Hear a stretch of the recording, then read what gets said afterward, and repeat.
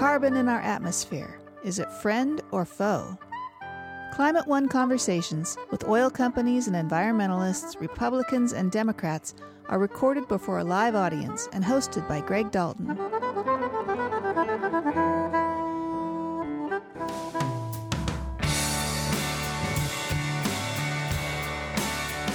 Carbon emissions have been demonized, and arguably so, for their contribution to global warming. But Noah Deitch of Carbon 180 says carbon gets a bad rap. It's not inherently bad. It's just bad when it's in the atmosphere in too great of a quantity. But if we can figure out through innovation how to turn that waste back into a valuable product, we can take that liability and turn it back into an asset. Today on Climate One, we'll hear about some of the ways that carbon can be captured and sequestered in rocks, soil, trees, even building materials. New technologies are leading the way, but that's not the whole story. Working with natural systems is not part of the conversation often enough, and nature is far more powerful than we will ever be.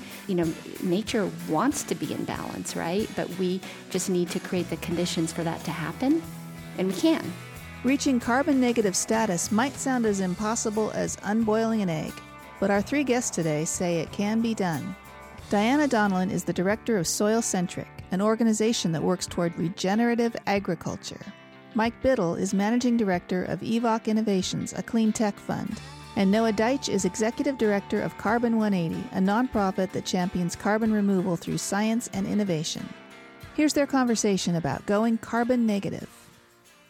Noah Deitch, let's begin with you. The Supreme Court of the United States has said that carbon is a pollutant that should be regulated. How do you think it should be a friend rather than a foe in the climate story? Well, that's a great question, and it's great to be here. I think the important thing about carbon is it's not inherently bad. It's just bad when it's in the atmosphere in too great of a quantity. So when I think about carbon removal, I actually see the opportunity to take carbon that's in the atmosphere, where it's a waste, it is a pollutant when it's there in excess. But if we can figure out through innovation how to turn that waste back into a valuable product, we can take that liability and turn it back into an asset. And that's how we start all of our conversations on carbon removal, is in that frame of innovation and economic opportunity to take a problem and turn it into an opportunity. So for hundreds of years, we've been basically taking it out of the ground, putting it up in the air, and we'll get to the back in the ground piece. So what are some ways that we can put it into something useful, into products, that sort of thing, Noah Deitch? So we can do a lot of things with it. On the technology side, many of the products that we consume today are carbon-based. We get them from the ground, but we can think about transforming how we make many of the products and materials in our built environment so that they come from the air instead. So this building, cement, the timber products in the building, all of that can sequester carbon. The fuels that we consume can come from the atmosphere.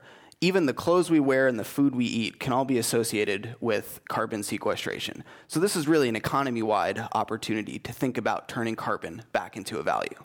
Okay, yeah, it's the element that likes to hold hands in nature. Diana Donlin, there's a book written, The Soil Can Save Us. It's something that's gotten a lot of attention, a lot of people can relate to. So how does the soil come into this in terms of putting carbon, restoring the carbon balance? Sure. Well, you took the words out of my mouth. I was going to say what we need to do is restore the carbon balance, because carbon, as Noah said, is always cycling through the system, and it's actually the Earth's currency. And in the atmosphere, we have it in excess, and it's problematic, but we actually, at the same time, have a deficit in the soil. And so many of our soils are hungry for carbon. And Ratan Lal, who's the preeminent soil scientist on this planet, was actually at the FAO yesterday, which happened to be World Soil Day.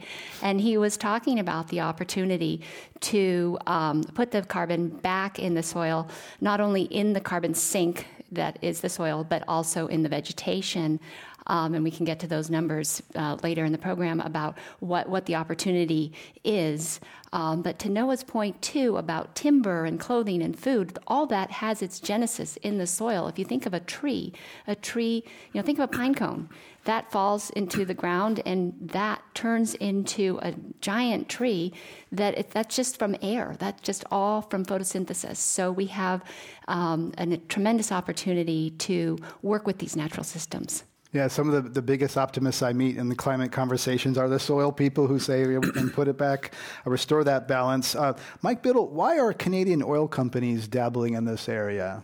I think for a variety of reasons. I think many of the oil companies around the world are starting to understand that they have to be part of the solution space and not just the denial space.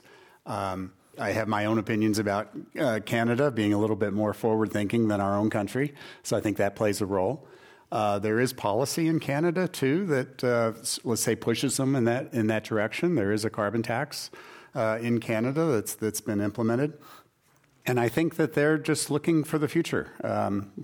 They see the future of clean energy being different than it is today, and they want to be prepared for what that future is. They want to be a viable enterprise in the future. I did the same with plastics. I worked with the plastics industry to solve a plastics recycling problem and plastic in the oceans problem.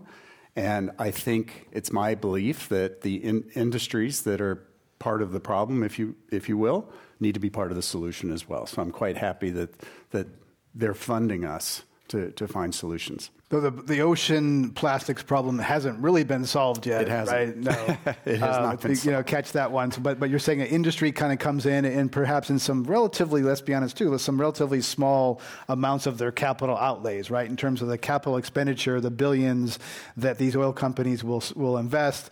These are some pennies that they're kind of putting as hedges or sort of a way to kind of learn, so they're not surprised. I'd say as a percentage of their revenues, I think you could call it a small percentage, but in an absolute sense, we're one of the major investors in this space. In fact, we're one of the few investors in the world investing in negative carbon companies, early stage, risky companies, two of them right here incubated in the Bay Area that are trying to take carbon out of waste streams like flue gas, take carbon out of the air. And that's in one case, and another company trying to take that carbon and, as Noah alluded to, turn it into new materials. There's not very many companies or investment groups on the planet willing to make those risky early stage bets. Anyone making money yet on carbon removal or using carbon as a Noah Deitch? Yeah, so I know a handful are. Okay, I'd like to hear those. I think I think they will, but I think they will too. And where we're seeing the first opportunities are in building materials. So figuring out how to turn CO2 back into cement, for example, you can make a stronger, better product in many cases than what exists in the market today. So those companies are closer. I think Carbon Cure, for example, is probably the closest. I'm not sure if they're making money yet, but I think they're on a pathway to make money. So I think there are a few examples out there. And some regenerative farmers are making money. So farmers that are using methods that improve their soil health, if they're starting with that, and looking not at their yields, but looking at the health of their soil, they are actually, there are 5 principles that are universal, which underpin soil health. And farmers that really study those principles and apply them, like Gabe Brown, who's sort of the poster child for this in North Dakota, they increase their soil carbon, thereby increasing their fertility and their yields. And they will show you their books and say, hey, look, and that's their starting point. They say, we're making money, guys, so come on over to our side. And I think that the transformation is what matters right now, not making money. We're sitting here in the Bay Area where we have tech startups who 10 years in are still not making money, and we deem them a wild success. We need to do the same thing when it comes to transforming all of these industries, not just our agriculture and food industries, but also our oil, our manufacturing industry, and the energy sector writ large. And so I think that's the right metric to think about. How are we deploying capital and bringing these innovations to scale, not necessarily will they make money right now. Noah Deitch, you told me about Occidental Petroleum, which has a woman CEO, pretty unusual, and they're talking about themselves in a different way. Tell us how Occidental is talking about their future in a different way. Well, so I think what we're seeing from a number of players in industry writ large is the realization that we can't continue business as usual for forever. And not only that, but the opportunity for transforming a business from one that's reliant on emission-intensive activities into emission capturing and eventually sequestering activities can actually be really profitable. And Occidental Petroleum is different from some of these other oil companies in that they actually take CO2 and use it today at very large volumes. They're making oil with that CO2. So if you're thinking about it from a climate perspective, it's a bit of a mixed bag. So they're pumping CO2 into oil wells to enhance recovery. To get more oil out. Okay. Exactly. And so this is a very old practice at the end of the day, but it's one that's increasingly important when we think about the need to pump CO2 underground in large scale in the future for negative emissions. And I think what we're seeing is that at the end of the day, the amount of carbon that needs to go from the atmosphere back underground is similar to the amount of oil and gas and fossil fuels that we extract from the ground today and put up in the air. This is a huge industry, trillions of dollars. Billions of dollars of early investment is great, but it's nowhere near the capital that's going to be needed for this transformation. And I think that's what we're starting to see companies see today is they're making money at a small scale now, and they see that the future, if they invest in it today at a real scale, could be something that's incredibly large and prosperous for them and their shareholders. So you see a constructive role for the major oil companies in this transition, rather than trying to stab a dagger in their heart and put them out of business. So the jury's still out. We have to see how this plays out over time. The initial signs are encouraging, and I think we're at the stage where everyone needs to be part of the solution. And I think what we're seeing right now is real commitments from companies, both in deploying their capital, but also talking about their strategy to their shareholders about how in the future they will make this transition happen. And we're really at the first leg of this marathon, but I'm encouraged that we're taking the right initial steps today. Diana Donlin, I've heard that if cows were a country, they'd be the third largest global emitter. Tell us how cows can be part of the solution, and grasslands in particular. Sure. So in the United States, we've lost 97% of what was our grassland prairie. And some historians would tell you that one of the reasons the United States is such a rich country is that we won the soil lottery, as it were, on this planet. And that when the glaciers came down, the deposits of soil that then grew up with the bisons, a synergy between the ruminant herds and these very deep-rooted perennial grasses created this soil bank that we've been drawing from. And so we only have 3% of that native prairie left. So if you think about the Serengeti, you think about, the Midwest, and you think about different places in the world where there has been animal impact. We had herds of zebra and, all sorts of ruminants. So grazing animals are not inherently bad. It is the way we humans manage these animals. And right now, the way we have chosen as people to raise cattle is mostly in confinement. Now, that has a lot of problems because the manure goes into lagoons and that creates methane and so on and so forth. The cattle, which should be grazing on grass, are fed corn and soy, which is fossil fuel intensive to raise and which is not part of their diet, which makes them sick, and so then they have to be given antibiotics. And so when people talk about cows being bad for the planet, they are talking about the confined animal feeding operations. When animals are grazed in a way that mimics natural herds moving through, that's actually beneficial. So we have to draw that distinction about the way the animals are managed. And some people see, because we've lost these ruminant herds mostly in the world, a great potential to mimic that, what was nature going through with, wildebeest or what have you, and use cows as a proxy, or sheep or goats. So free-range cows are okay, even though there's still methane coming out both ends of that cow.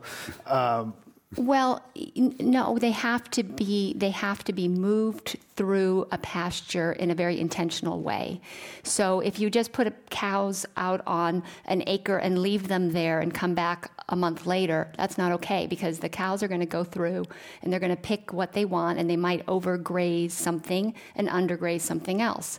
What I'm talking about is a specific practice that has many different names, and I won't even get into them, but holistic planned grazing is more or less the catch-all name for it, where the rancher would move the cattle through a particular piece of land and then not come back to that land, allow it to rest and recover. But that land has had some animal impact. The cows have reduced the fuel load by grazing it, and they've also stimulated the microbial community, and they've also fertilized it with their manure, and not come back for 2 or 3 months, maybe even 6 or 8 months, whatever the timing is for that grassland to recover. That kind of grazing is actually climate beneficial. Sounds expensive and takes more time and effort for ranchers to do that. Does that scale? Ranchers, a lot of them doing practices like they've been taught through the generations. It's one thing to do that in a little boutique in West Marin, but does it scale?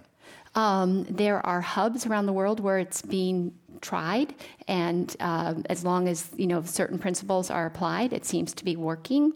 I don't know enough about ranching myself to say that the size of the herd, but often the larger the herd, from what I've heard, is the easier it is for the ranchers once they adopt this method. Noah Deitch, tell us, there's different types of carbon capture. Tell us, direct air capture versus smokestacks versus other types of things. Give us a lay of kind of the portfolio, if you will. Sure. So carbon capture is a broad umbrella term. It usually refers to technologies, and these technologies essentially act as filters for either a smokestack, whether that's on a power plant or an industrial facility like a cement plant or a steel refinery.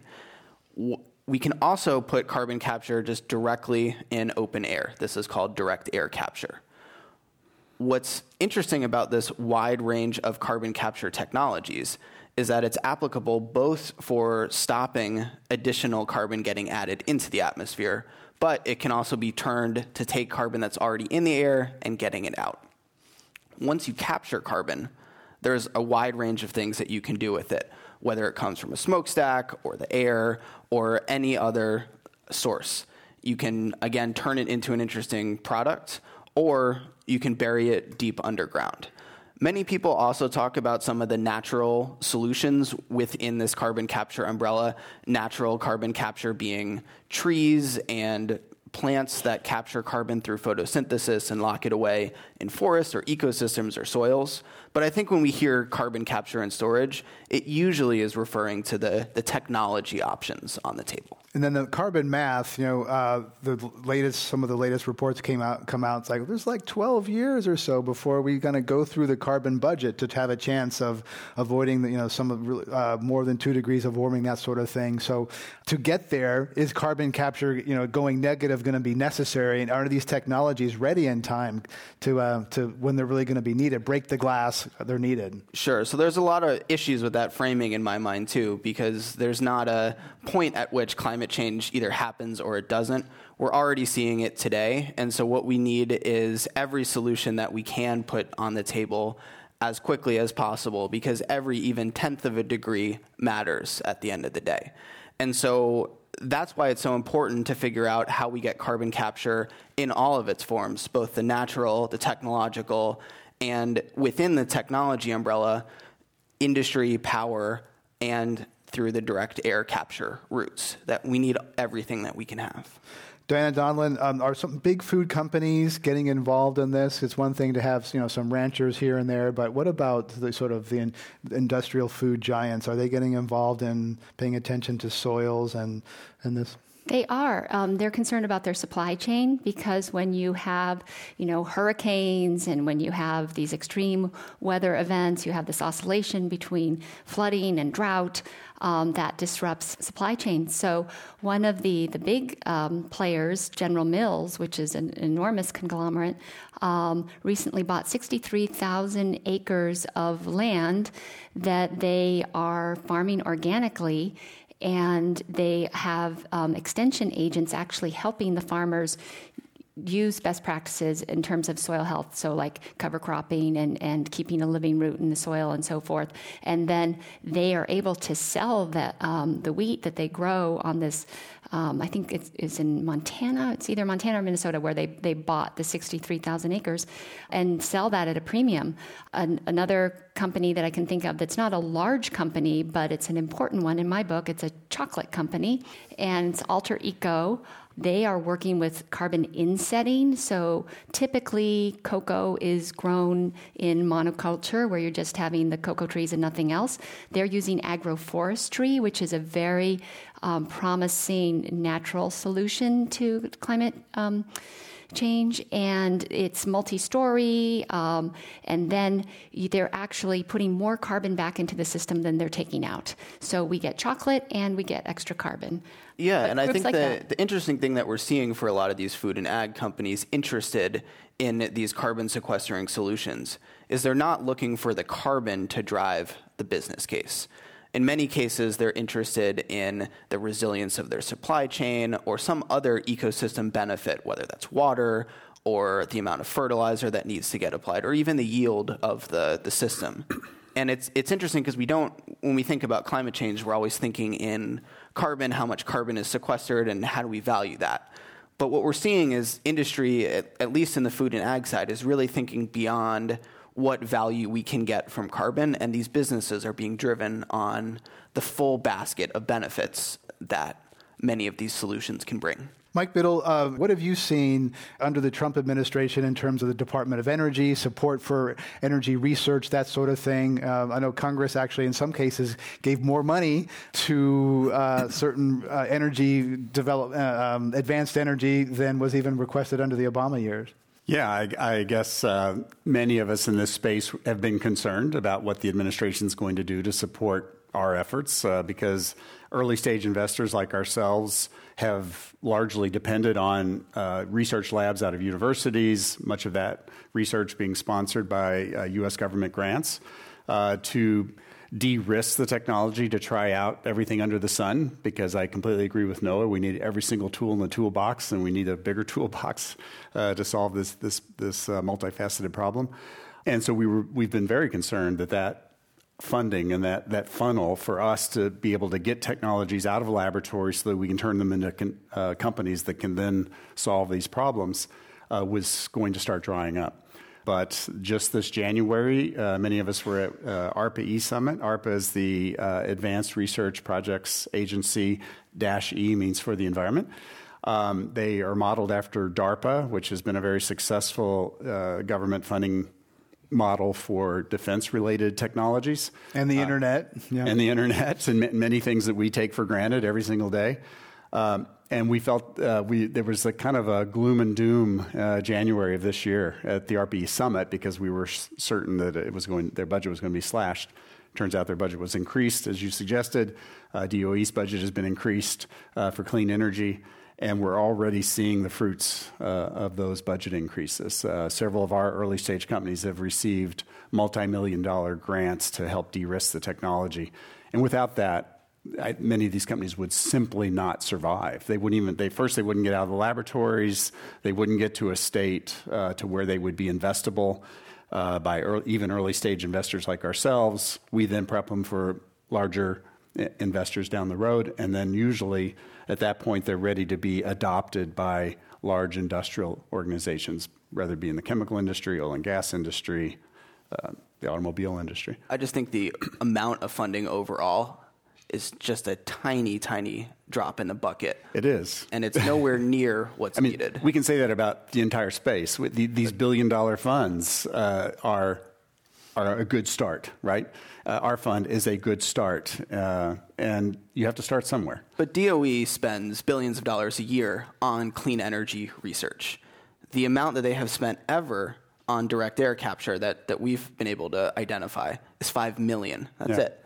They doubled the carbon utilization budget to $10 million in this win. So as a percent increase, that's fantastic. But when we see recent reports coming from the national academies that say we don't need millions, we need billions of dollars a year across this full portfolio, and not just DOE, but USDA and other science funding agencies, we're nowhere near where we need to be to get on track when it comes to that research and development portfolio. Well, I think I'm glad you raised. We're here talking about negative carbon, and carbon capture from air has to be it's a big part of that discussion.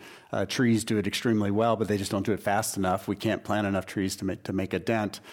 And unfortunately, at least the technologies today are so far from being economically viable that I think it's difficult to justify big investments in there. I'm probably making your point for you. Hence, we need to do more to drive that price down.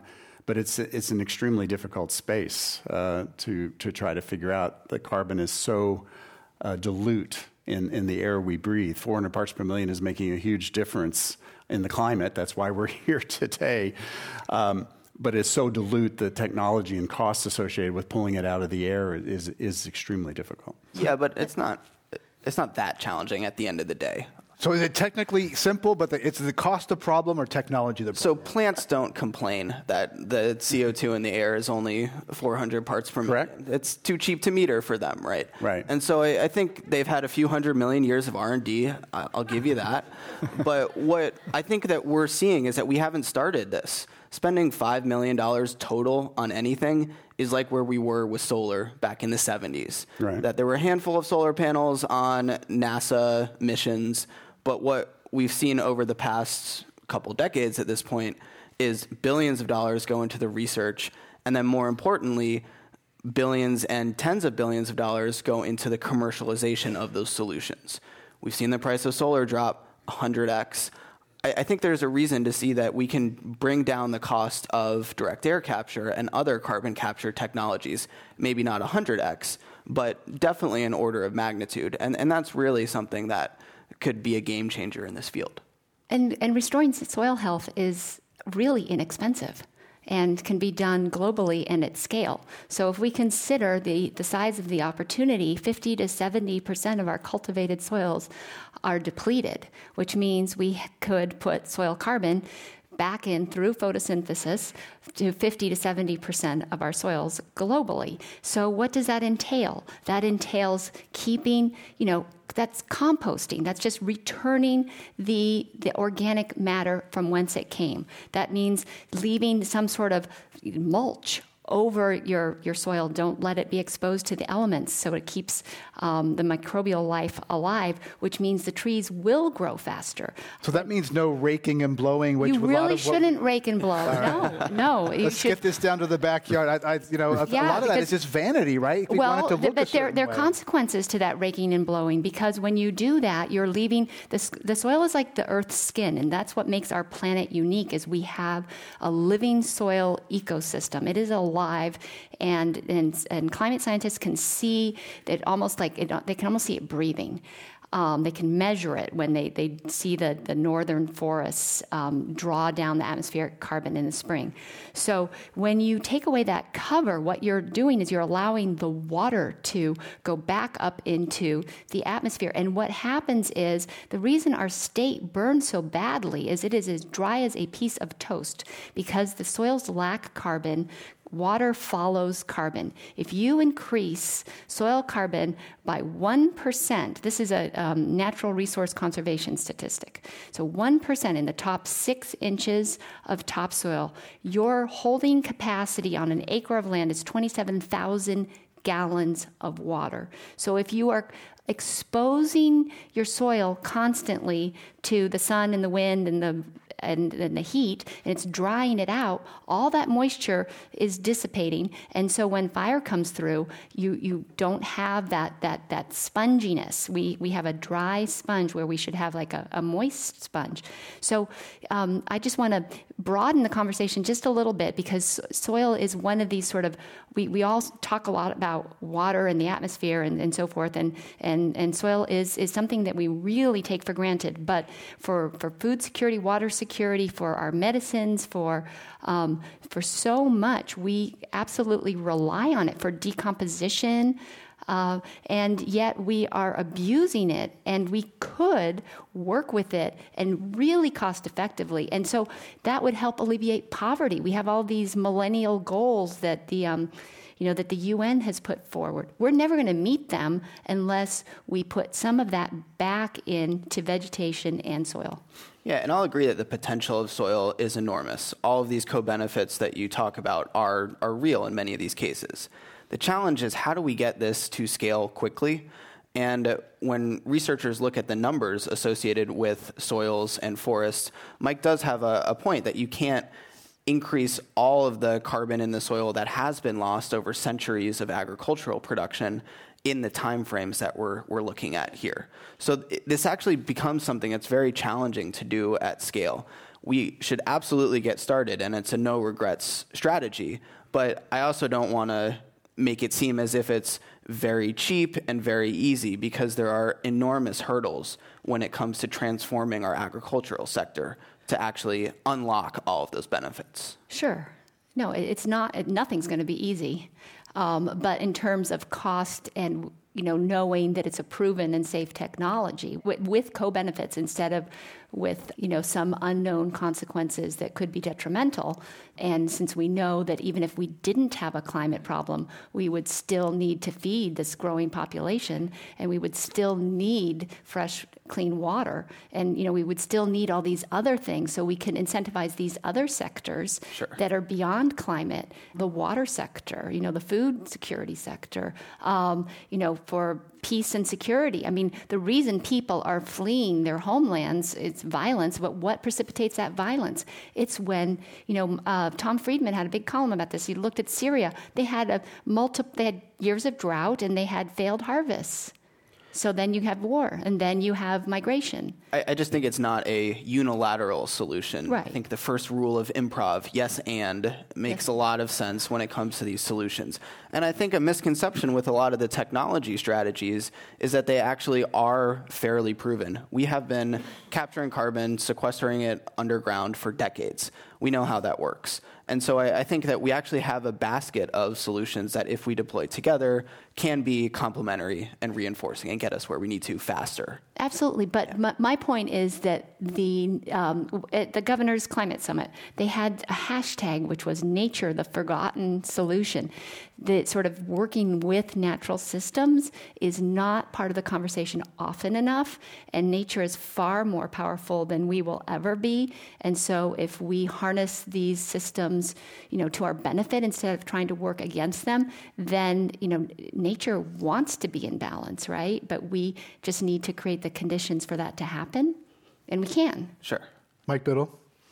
I think we're in aggressive agreement up here that we need every tool in the toolbox. There's no single category that's going to solve the problem. I think that's really important, and I think a lot of environmentalists and NGOs are I think, rightly concerned that when a solution gets promoted to the public as being the be-all end solution, they say, okay, we're done.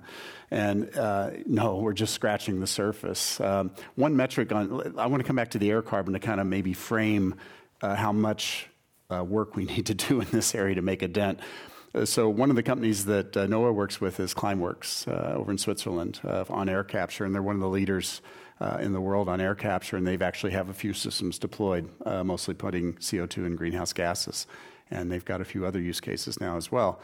If you go to their website, they make a claim that they want to, by 2025, I think it is, deploy enough systems to capture 1% of the global emissions, CO2 emissions. 1% doesn't sound like a lot, but it's a very big number. They would need 750,000 sea-land containers full of their equipment to do that work. That sounds like an impossible dream, but that's the number of containers that go through, I think it's Hong Kong port in just 2 weeks. Wow. So, okay, first it sounded undoable. Now it sounds doable again. And the space required for them to capture that, the amount of CO2 their equipment could capture, if you wanted to do the same with agriculture or trees, you'd need 100 or 1,000, I think, times the space, roughly. So we simply don't have the space. We need to do everything we can to make the Earth do a better job of capturing the carbon. It's doing it every day, day in, day out, but we can improve on that. But we just don't, there's not enough surface area on the planet, and we need that to turn it into systems that will simply take CO2 out of the atmosphere. So we do need these engineered solutions in addition to doing a better job, helping Mother Nature do a better job and stop hurting Mother Nature from doing the job. We've been talking about kind of abstractions, sucking carbon out of the air. I want to bring this to kind of a more personal, human, emotional level. Diana Donlin, for about 10 days, more than 7 million Californians were breathing smoke from a climate-amplified fire. I've been gazing at climate impacts for a long time. I never thought that I would have to ask my teenage daughter, honey, do you have your mask before you walk out the front door because of the smoke of a fire hundreds of miles away. So tell us how that fire affected you, as someone who thinks about climate a lot. How did that affect you? It was terrifying. I mean, it was terrifying for all of us, wasn't it? And one of the ironies is that I know two people that lost their homes up in Butte County, and one of them, a guy named Chris Kirsten, works with the Savory Institute, and he is working to promote solutions all over the world. He lost his dog, he lost his house. Fortunately, his wife and children were okay, but it's really traumatic. So I was thinking a lot about them. But when you realize how dry everything is and how this soil sponge has just been wrung out, it's not surprising. So we really do need to work with these systems, because when fire comes, we're pretty powerless, and that was demonstrated. Noah Deitch, you're a young guy embarking on a career in this. I was sitting on this stage a few days ago with someone from CAL FIRE saying there's more of this coming. There's going to be a lot more of this in your lifetime. How does that, sit with you a couple of weeks afterwards, that the prospect of more of these fires? Well, I can resonate with it feeling powerless to make change. But I think one of the bright spots when you think about sequestering carbon through all of these natural systems is all of a sudden we can turn what is one of these imminent challenges into opportunities for solutions. So if we figure out how we can manage our forests better, we can reduce our fire risk and sequester carbon. Sometimes that carbon can be taken out of forests and put into buildings where it gets locked away for centuries, displacing the cement or other emissions-intensive materials. And so we get all of these cascading impacts. So we're not just helping to mitigate fires in the future, but also turning it into economic opportunity in these places that have just been devastated by some of these natural disasters. Noah, do you ever have resentment toward the boomers who kind of trash the place? Oh, yeah, it's definitely their fault. Yeah.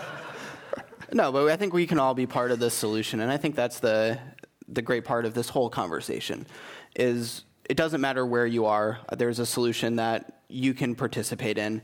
If you can't ride your bike, you can figure out how to buy food that is sequestering carbon, and you don't necessarily have to commit your career to this, but there are so many opportunities, and there will be in the future, that I think this is just an exciting place to be, even though we're in the hand that we've been dealt is really tough. And this has been my whole career, has been working on environmental issues. And initially I worked for the Goldman Environmental Prize, and I studied all these different issues. And I thought, okay, we have to work on mangroves, or we have to, work on rainforests, or whatever it was. And then all of a sudden, sort of midway through, I was like, oh, wait, climate, this is the biggest one. And that was a little daunting, but and quite depressing. But when I learned about the soil carbon opportunity, that gave me a tremendous amount of hope, because I thought, how do I not know this? First of all, I've been in this business 20 years and nobody has ever mentioned soil before. And I was part of all these food system groups and nobody had ever talked about soil. And I thought, if I don't know this, there are a lot of people that don't know about this. And then I would recommend a book to you called Dirt, the Erosion of Civilization, which really talks about how erosion and deforestation and so forth, how it's happened through millennia. I mean, there are conversations between, or concurrence between Plato and Aristotle saying, erosion is a threat to the Greek civilization. And then Da Vinci talked about the soil ecosystem. Darwin, his last book was on earthworms. He spent 40 years studying earthworms. So there have been these, it didn't happen. I mean, when you start feeling guilty, humans have been degrading the planet for millennia, but now we know better, and we know the consequences. We've kind of hit the end of the road, and we know how to fix it. So, which they didn't know how to do back then. So I don't think we can absolve ourselves. We just have to put all the tools and, get to work. One analogy quickly that I have in some talks with sometimes, because it always comes up that, government needs to fix this, big companies need to fix it, the oil and gas industry needs to fix it, and the answer to all that is yes. But I did a few calculations that I like to share with people. I'll just do this really quickly. So I calculated that Unilever, which is considered to be one of the most forward-thinking companies on the planet, trying to lower its carbon footprint. The CEO came in and said, we're going to double our production, but we're going to halve our carbon footprint. And at the same time, they reduced their carbon footprint by 1 million tons over, I think it was a 4 or 5 year period.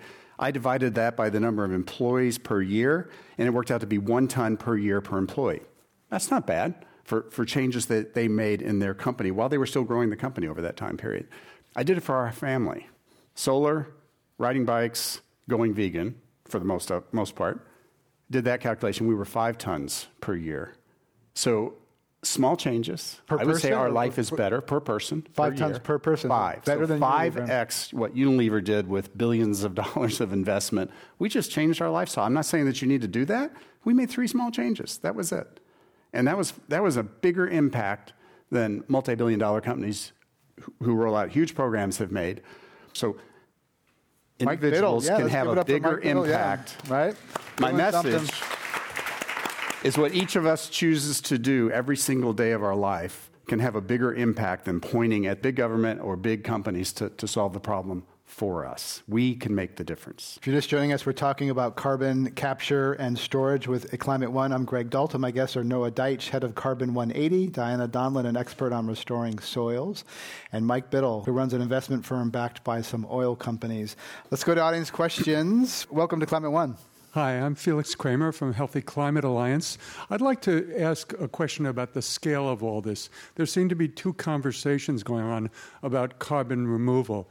And there's the ones that talk about in the Paris Agreement, every scenario involves some carbon removal. And there's another conversation that really took off when Drawdown came out, a book with the title, How to Reverse Global Warming, not slow it, not get to 1.5, but to remove enormous amounts of carbon in the trillion-ton range. So I'm wondering if you can talk about the solutions you see in the context not of the let's try to avoid the worst consequences of climate change, but let's fix the problem.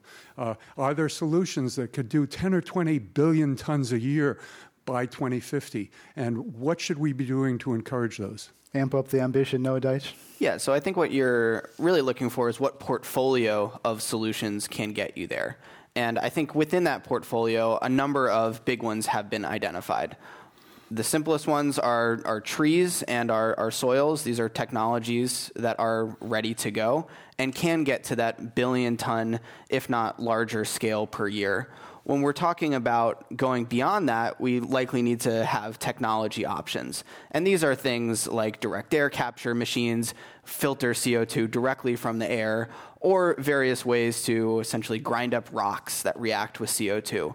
The scale potential is not really the question in my mind. It's what's the economic potential and our willingness to pay for all of these solutions. We can do this technically. It's just a matter of can we innovate and implement the markets and incentives to actually do this at the billion-ton scale, let alone the 10 billion-ton scale. Let's go to our next question. Welcome to Climate One. Tom McCown, I'm from Albany, California. Carbon tax was mentioned a couple of times briefly. The question I have is, if there is a carbon tax or fee and dividend, how does that play into this? Because suddenly now, taking carbon out of the atmosphere, the carbon has more value than it would have. And is that going to incentivize or give it a financial incentive, or is it really neutral to what you're trying to achieve in these different areas? It's huge. It's night and day. It would make an immediate difference. That nothing moves faster than free enterprise. You send a pricing signal to the market, entrepreneurs will come out of the woodwork to. But most of those investors don't want to make policy dependent investments, right? Because they don't think government, they don't like betting on government, so you don't make policy bets, right? I agree. I guess, I'll beat the drum. I mean, a lot of people have said we need a carbon tax, so I mean, the audience is big on that. To me, it's about pricing externalities. I had the same problem in recycling plastics. It is a cost. We want the truth at the end of the day. The truth is carbon has a cost on every single one of us, on every dimension of our life.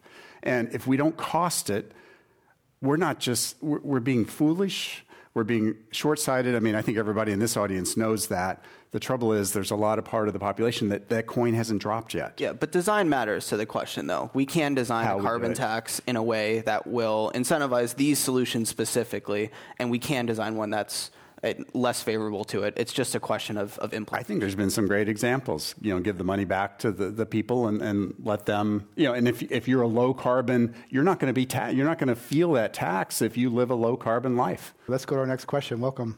Hi, my name is Erica Dodds. I'm with the Healthy Climate Alliance. I've really appreciated the discussion about the potential of natural systems to draw down carbon. And I was wondering if any of you could speak to the potential of photosynthesis and carbon drawdown in our oceans. Oceans, we've overlooked. That's where a lot of it goes. Noah Deitch? Yep. Sure. So I think that there are opportunities, especially around coastal ecosystems, that make a ton of sense. Again, they have lots of benefits. And as we think about how do we adapt to changes in climate already underway, mangroves and other coastal ecosystems can be a great buffer for increasing storms. I think where the science is weakest, however, is how do we do something in the deep ocean?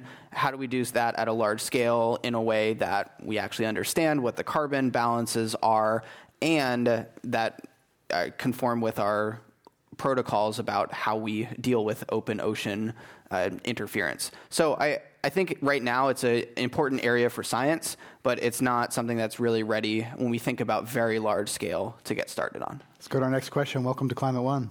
Hi, Megan Kaiko, San Francisco. There's a lot of solutions talked about in your guys' panel discussion about to what degree we can work with nature, private versus public sector, to what degree we should be coordinating as a community, a global community, and things like that. I was just wondering, to what degree do you think we can measure each of these solutions in relation to each other? Because on the one hand, it's really great that each of us, through lifestyle changes, can save 5 tons of carbon, things like that. And not to say any of these solutions are exclusionary, but to what degree do you think we should be trying to measure each of these solutions in relation to one another in terms of prioritizing which is most effective, what combinations of solutions are effective, and to what degree is that even a worthy amount of time we should really spend on it? Mike Biddle, sounds like you went through this process. Oh, it's a great question. Thank you for asking it, and you nailed it. I mean, we have to get the answer right. We have to know what the true cost is on many dimensions. There's tools like life cycle analysis, life cycle assessment that are being deployed. Someone mentioned Project Drawdown, which was started by Paul Hawken, a Bay Area native. I would direct you to that book if you're not familiar with it, because it tries to do that. It tries to put things in perspective. And I would say a lot of the solutions in that space are surprising, and they involve people changing behaviors. that can have a big impact, again, to some of my earlier comments. So one of the potential levers in Project Drawdown is empowering women and girls. Exactly. And if we do that globally, that actually has a huge climate benefit. Yep. And most of the subsistence farmers in this world are now women. Yep. So, if that is what you want to do, that will have a climate impact. So you kind of have to look at it as an equation. We do this plus this plus this plus this, and then we get there.